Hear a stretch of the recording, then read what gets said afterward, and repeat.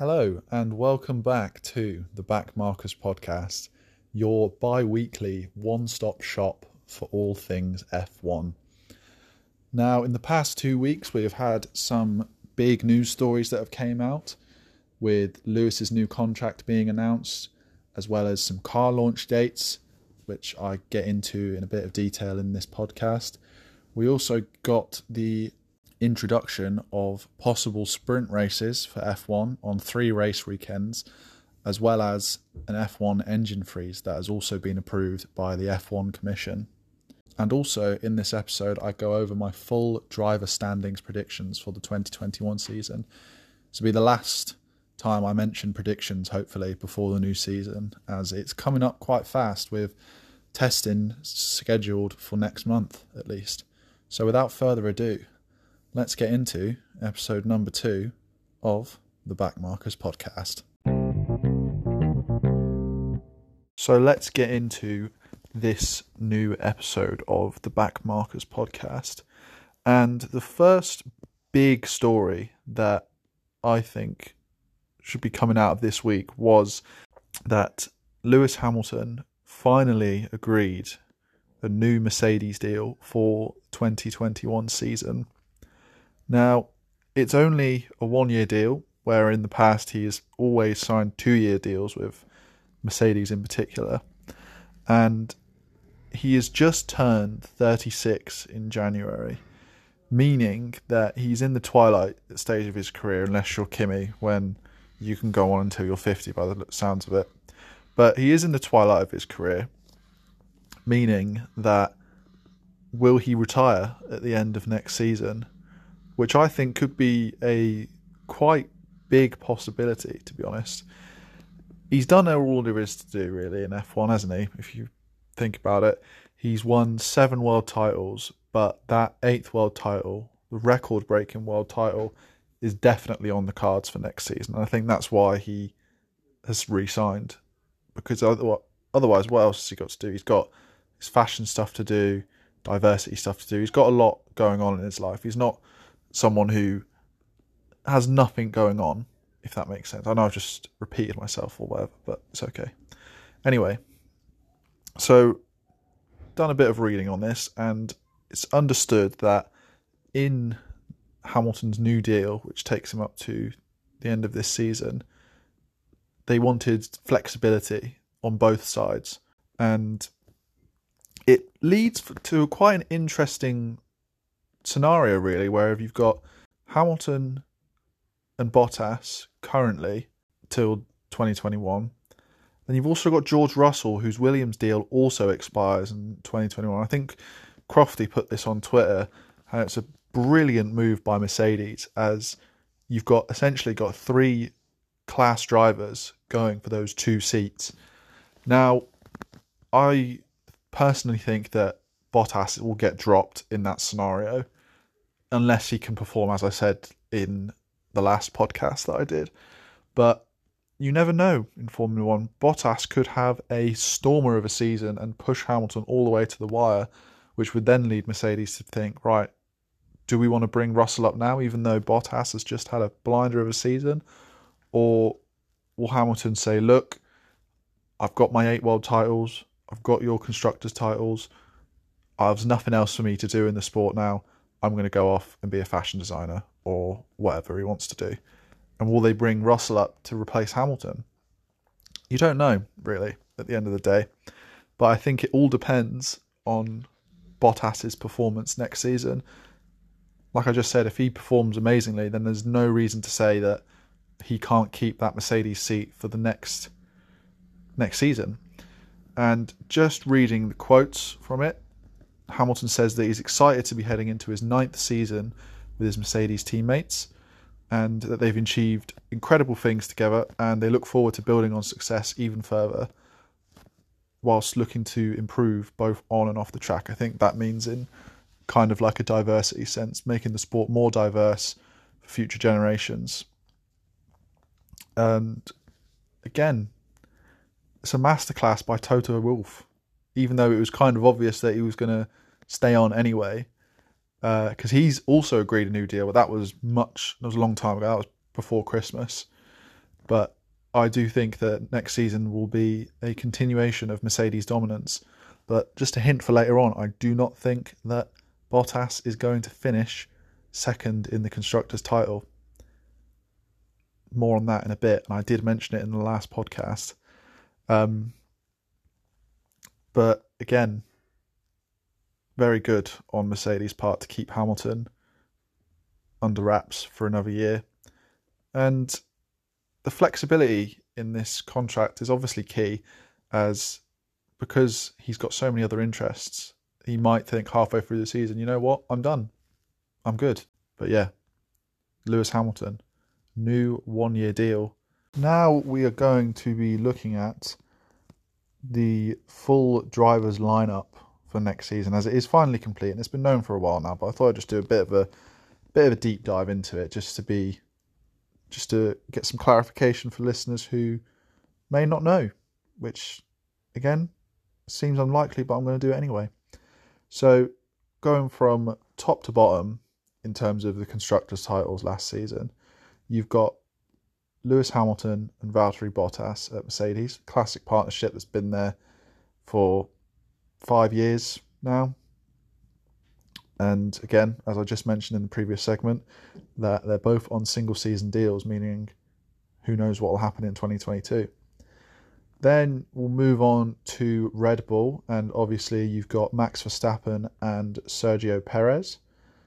And it's the first time since 2007 that Red Bull have gone outside their driver development program, because over the past couple of years, well, past 10 years at least, they've been flip-flopping with many people. You saw it with Kvyat and Verstappen, which obviously turned out to be a good thing. And then you saw it with Gasly and Albon. Again, everyone knows how bad that went. And then Albon has been shoved out the door for Perez. But it would have been absolutely criminal if Sergio Perez had not gotten a seat for 2021 after he had an absolutely amazing season last year, finishing 4th in the Drivers' Championships with 2 DNFs because of COVID. Absolutely smashed it. Another interesting thing to note about Red Bull this season is that it's their last year partnered with Honda, meaning that next season they'll either have to find a new engine provider, or they can take that Honda engine as their own intellectual property, and then develop it from there. But that deal remains to be seen. I'm sure when that news breaks, I think that'll be a big headline that we'll cover, obviously, on this podcast to see what the future holds for Red Bull. Now, moving on to McLaren, we've got Daniel Ricciardo and Lando Norris, one of the stronger midfield driver lineups, in my opinion, with the meme boys, as we like to call them. It's like nobody likes to call them. It's just a thing I came up on the spot for. Anyway, they have the Mercedes engine this season, which I think will cement their place as third in the Constructors' title.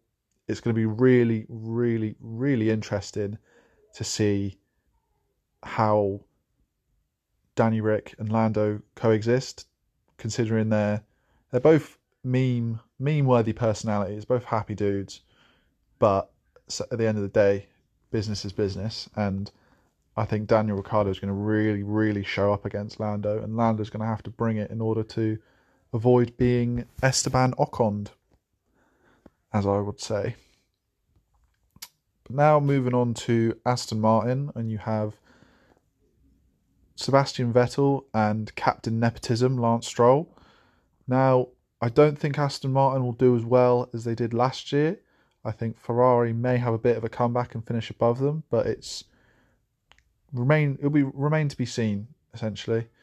And again, Vettel may have a bit of a resurgence and he may smash it, but he's got a weaker teammate in Lance Stroll, and everyone knows my opinion on Lance Stroll. I don't rate him in the slightest. He might be improving, but who really cares?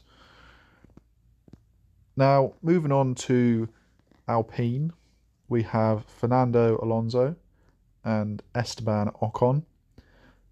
But this is a really interesting driver pairing, because you've got Alonso, who's coming back after 2 years out of the sport, definitely for his final run. He'll be in for another 2 years.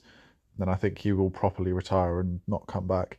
Then you've got an improving Esteban Ocon, who, like I just said, he got Esteban Ocon. The Daniel Ricciardo absolutely wiped the floor with him in quali.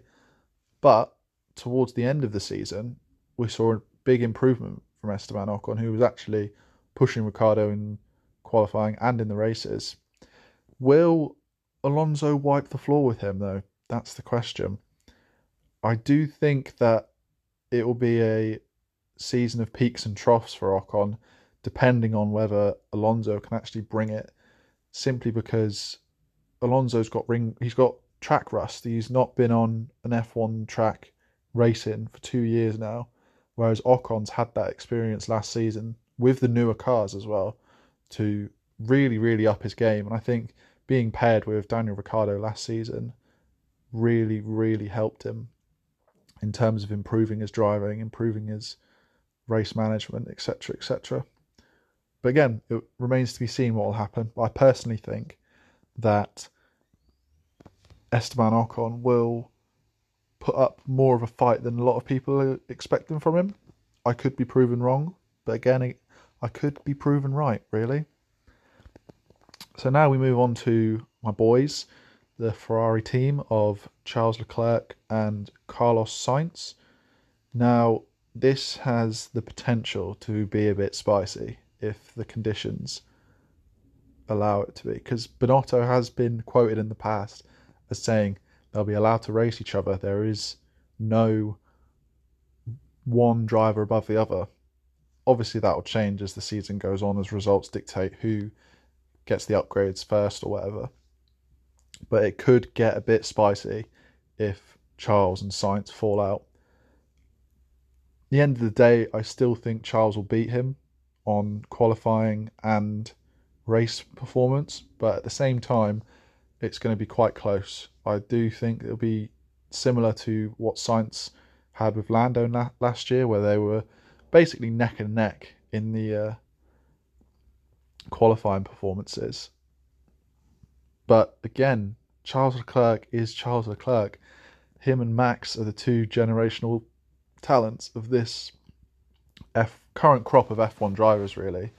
And Ferrari supposedly have had quite a few engine upgrades over the course of the off-season, but you never know. They could still be crap, essentially. They could still be rubbish, and they could still finish sixth, as there's not a lot of changes even going into this season from last season's car. But again, a bit of spice is what we always love to see in F1, rather than just a boring norm. Next up, we have AlphaTauri with Pierre Gasly and Yuki Tsunoda. Now, Pierre Gasly and the AlphaTauri car are like bread and butter, salt and pepper. They just go together very well. But I do think it will be his last season in AlphaTauri. I think he will go to Alpine in the future with Ocon as his teammate. I know they don't get on, but having an all-French team is something that Alpine would clearly want, as they are partially funded by the French government. But with Yuki Tsunoda as his teammate, will Tsunoda put up a fight against Gasly? And I certainly think he will. I think he's going to perform really, really well at AlphaTauri. And that Red Bull seat may come calling. Don't think it will be in a few years' time. I think it will be at least 2023 until we can start to consider Yuki Tsunoda as a Red Bull proper driver full time. But him and Gasly, I think, will be quite evenly matched in terms of race pace, meaning that it could be a quite close battle between Gasly and Tsunoda at AlphaTauri next year. Now, second to last, oh no, I've got 3 more teams left. So now we have the tried and tested duo of Kimi Räikkönen and Antonio Giovinazzi. Again, I think it'll be a similar story to last season. The classic blend of experience and youth between Räikkönen and Giovinazzi, but with that Ferrari engine in the car, will they be more competitive going into this season with the lower end of the constructors, like your AlphaTauris, maybe even your Alpines? Can they improve is the big question surrounding that team this year. And I don't think they will. I think they'll stay around the bottom end of the Constructors' Championships. Now we move on to Mick Schumacher and Nikita Mazepin at Haas. Now, we all disagree with what Mazepin has done, but will he perform in that car? And fortunately for him and unfortunately for Mick Schumacher, Haas do not have a good package in the slightest. And I said in my previous podcast that I think Haas will finish bottom of the Constructors' title. The all-rookie lineup is also a bit of a risk for them, considering they are crap, pretty much. They don't have the F1 experience to set up a car properly to a track. They don't have the experience, essentially. The all-rookie lineup, I think, is a massive risk. Will it pay off, though? That's the question, and I don't think it will.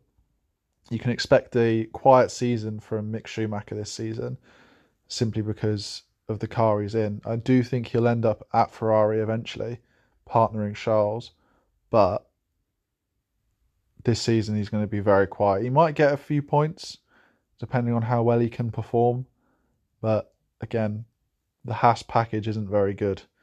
And like I said in last 2 weeks ago's podcast, they're going to finish bottom of the Constructors' Championship even. And now, finally, to finish off this segment, we have George Russell and Nicholas Latifi at Williams.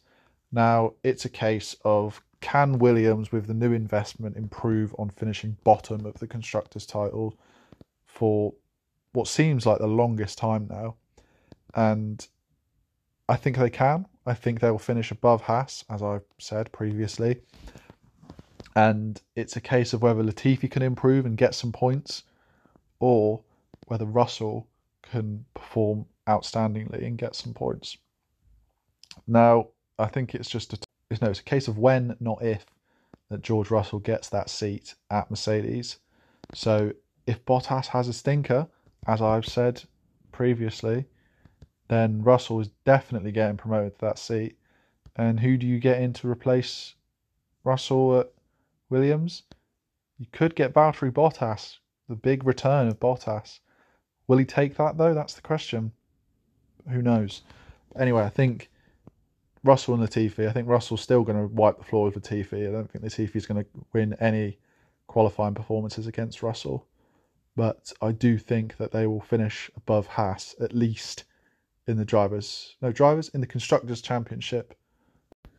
Next up, we have got some decent news around tracks and the calendar, and also some alterations to races that could be put in place for next season. So essentially, the calendar has been reshuffled again, with Portimao taking that empty slot around May time. For those who don't know, Portimao is the Portuguese Grand Prix last season, which saw a crazy opening lap, with Carlos Sainz absolutely storming the field, going into first place, to eventually be pegged back by the Mercedes, with Hamilton winning over Bottas, I think, by an astounding 30-odd seconds or something. But should make for some interesting races. I know definitely I've seen on Twitter and in the F1 community that Portimao was quite interesting and different, is the word I'd use. Interesting and different to the current F1 calendar, visiting a track that hasn't been in the calendar for quite a while. And it certainly did produce a decent race, especially with that opening lap, and Raikkonen storming up the field as well. And in my opinion, it's a really good track. I think the elevation changes make a really good addition to the track, as well as all the curves and everything like that. But again, I think it will be a good race next season, hopefully. Hopefully it'll be a bit closer up at the top, though. I don't really fancy Lewis winning by 30 plus seconds, as overall I think everybody would like the sport to be a bit more competitive up at the top rather than just in the midfield battle. Swiftly moving on to news confirmed today on Thursday that traction has been gained for the sprint races to be introduced on a Saturday. So this would mean that if these sprint races were approved by the F1 Commission, that on 3 Grand Prix weekends, qualifying would be moved to Friday, and instead, on a Saturday, you'd get a sprint race, and the sprint race would determine qualifying position for Sunday's proper race. Now, I'm not really familiar with sprint races, as I haven't particularly watched much of F2, but I think sprint races can only really work on a track where there's good racing, if that makes sense. So if you wanted to have a sprint race on Abu Dhabi, I don't think that would work. Or if you wanted to have a sprint race in Spain at the Circuit de Catalunya, I don't think that could work either, simply because they're well known to be quite boring tracks. I'm looking at Spain in particular because all their problems would be solved mostly if they got rid of that last chicane. It's one of the only things holding that circuit back, really. Abu Dhabi, everyone knows about Abu Dhabi, rubbish circuit. It's quite a shock that Herman Tilke actually designed that and thought, you know what, that's good. All those 90-degree corners are really, really going to make for some good racing. But back to the point, at least. It would be interesting to see which tracks they use this idea from if it goes through. I think you'd have to have it, like I said, on competitive tracks such as Interlagos or Monza, maybe even the Red Bull Ring, maybe Silverstone as well. It'd be interesting to see what they could do with something like that. But again, it'd have to be on a competitive track where there is plenty of opportunities to overtake rather than just down a back straight or on one singular corner. Another aspect discussed was, in the most recent F1 Commission's meeting, was a development freeze for the engines. Now, again, I think this is a good idea simply because it saves teams money at the end of the day rather than having to develop a brand new engine, and it means that they can carry those engines forward to the next year. Now, according to Sky Sports, this freeze is going to last until this current engine era runs out, which means no more development on engines after this season. And that's been unanimously approved by the F1 Commission, meaning, again, hopefully more competitiveness between teams and also better racing as a result. Now on to the penultimate topic for this episode of the Backmarkers Podcast, and that is the current reveal dates as of recording for some F1 2021 cars. And personally, this is my favourite part of pre-season, simply because you get to see the cars for the first time. You get to essentially rate or shit on every livery that comes out, especially the bad ones. You can discuss that with your mates about which ones you think are bad. I'm looking at you, Renault ING livery. What an absolutely disgusting livery. But so far, we have 5 teams that have been confirmed to be revealing their cars within the next month, at least until March the 5th. 3 of which are doing virtual launch dates, and 2 of which are doing in real life launch dates. So we will start off with McLaren, who are scheduled to reveal their car on the 15th of February. So that's actually on Monday as of recording this. There's been a lot of hints on Instagram from their social media team about, just hints and teasers about what the car may look like. Next up, we have AlphaTauri, who have a virtual reveal on February the 19th. It'll be interesting to see how that livery evolves from this year to next year, well, this season even. I actually thought that the AlphaTauri livery, despite being quite bold and big, it was actually okay for what it was. And after that, we have 3 days later even, we have Alfa Romeo in Warsaw. I always think that the Alfa Romeo cars with the red and the white always look quite clean and slick. So hopefully they'll do a madness and do another decent livery this season.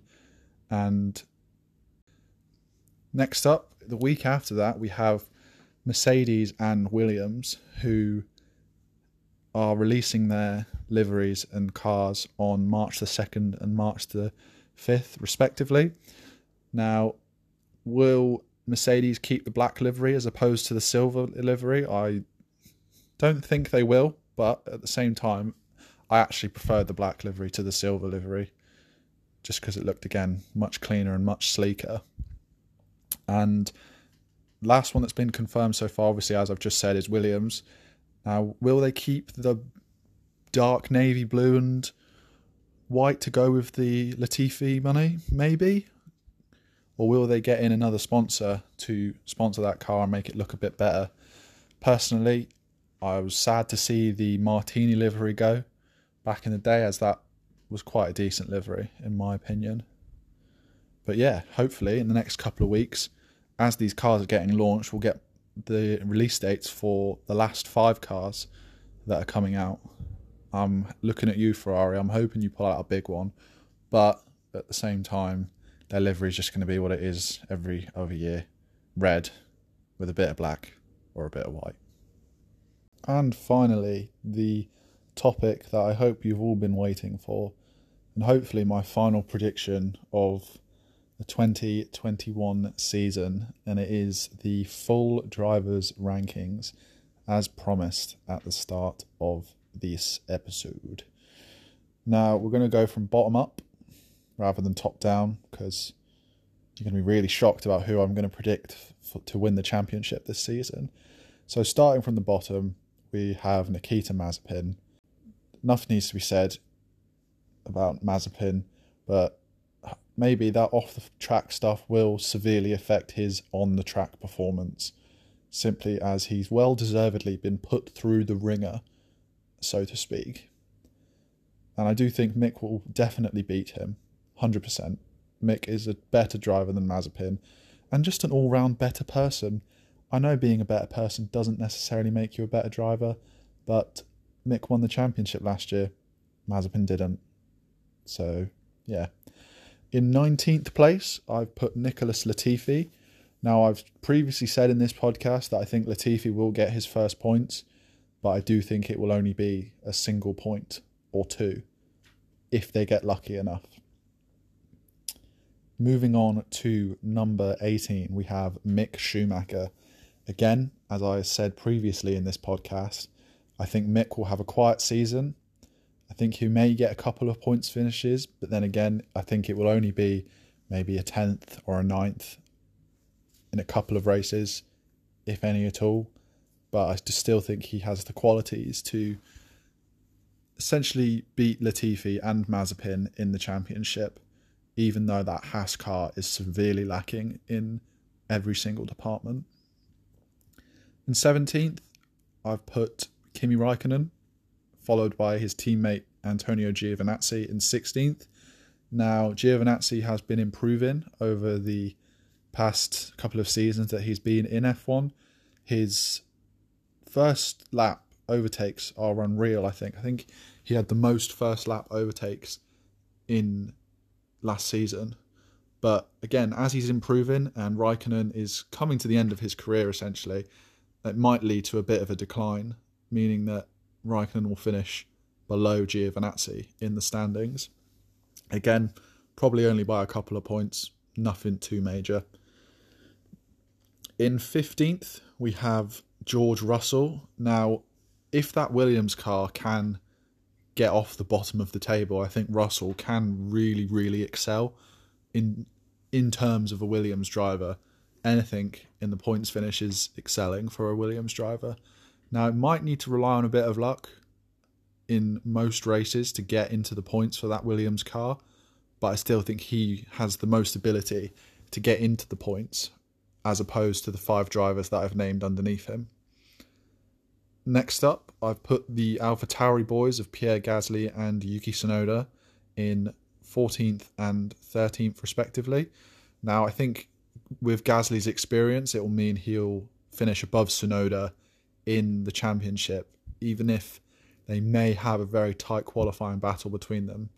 It all depends on how quickly Tsunoda adjusts to F1 rather than F2. If he adjusts quite quickly, we could see an interesting team battle between them, but I still think Gasly has the ability to come out on top. In number 12, I've put Fernando Alonso, as much as it pains me because he was my favourite driver as a kid. I think track rust is going to play a big part in his season, getting back up to speed with the new F1 cars, essentially. And like I said, in my predictions in last week's episode, not last week's episode, a couple of weeks ago's episode, I think Ocon will do much better than what people are expecting him to, as Ricciardo pushed him a lot last season. Wiped the floor with him, but towards the end of the season, Ocon was improving. In number 11, I have put Lance Stroll. Now, we all know my opinion on Lance Stroll and that I don't particularly rate him very much. You can't deny he does have some skill in the wet. That's about it, though. His tyre management is poor, and his race pace and making mistakes isn't very good, is it, really? I think he'll sit the same 11th. I think another bit of bad luck will play on his season, and he may crash out of the points finishes quite a lot. But it all depends on his attitude towards the sport, really. But beating him, I see Esteban Ocon in 10th. Again, I think he'll beat Alonso as quite a bit more than what people are expecting him to. But I think a solid 10th position in the Alpine car is more of the same, really, for Alpine rather than an improvement. In number 9, I have Sebastian Vettel. Now, I think a new team will help him improve and get back to his best, but it all depends on that racing point package and whether it can stay reliable. As we saw in races last season, it just crashed out. Either the drivers crashed or there was some mechanical issues, which inevitably led them to lose 3rd place in the Constructors' title to McLaren, simply because McLaren had a more reliable car than Racing Point last season, now Aston Martin, of course. But 9th is an improvement on last season's 13th for Seb. I just think that Ferrari may bounce back a bit. They may bounce back a bit, meaning those 2 spots that Racing Point, now Aston Martin, occupied last season will go to the Ferraris instead. In 8th, I have Carlos Sainz. Now, I've put Sainz in 8th simply because Ferrari aren't going to have that many upgrades as of this season, as the rules aren't changing that much. But I do think they will improve on last season's mistakes, hopefully. But with Charles and Carlos in the same team, like I've said many a times, they're going to push each other to the limit and hopefully push that car to the limit, which inevitably leads with better race results. Now in number 7, I've put Lando Norris. I think Lando in that car with the McLaren with Mercedes engine is going to do quite well, but I don't think he has the same ability as the person I've put in 6th, and especially if a certain team improves, that person in 6th is going to finish above Lando. And that person in 6th is my boy, Charles Leclerc. Again, we saw last season what he did with that Ferrari, getting a few podiums, ultimately missing out in Turkey, which I was very, very sad about, as he isn't a stupid man, but locking up on the last corner was pretty sad. Now, Charles is a generational talent with Max Verstappen, and he can really push that Ferrari to the next level, and hopefully that will make Sainz perform to the next level, as I've just said. In number 5, I have Daniel Ricciardo at McLaren. I think with the new Mercedes engine in the McLaren, it leads to a big power increase for them, meaning that Ricciardo can probably compete with the Red Bulls and to a certain extent the Mercedes if they get the race right. Now, in 4th place, I have Perez, which is pretty self-explanatory, really. Solid driver, Red Bull, probably going to finish top 4 no matter what. In 3rd place, I have Valtteri Bottas. Again, I'm predicting a average season for Bottas, where Max will finally beat him to P2, as I said in episode 1 of the Backmarkers podcast. And finally, number 1, we all knew who it was, Lewis Hamilton. 8th world title, record-breaking world title. Not much more needs to be said, really, does it?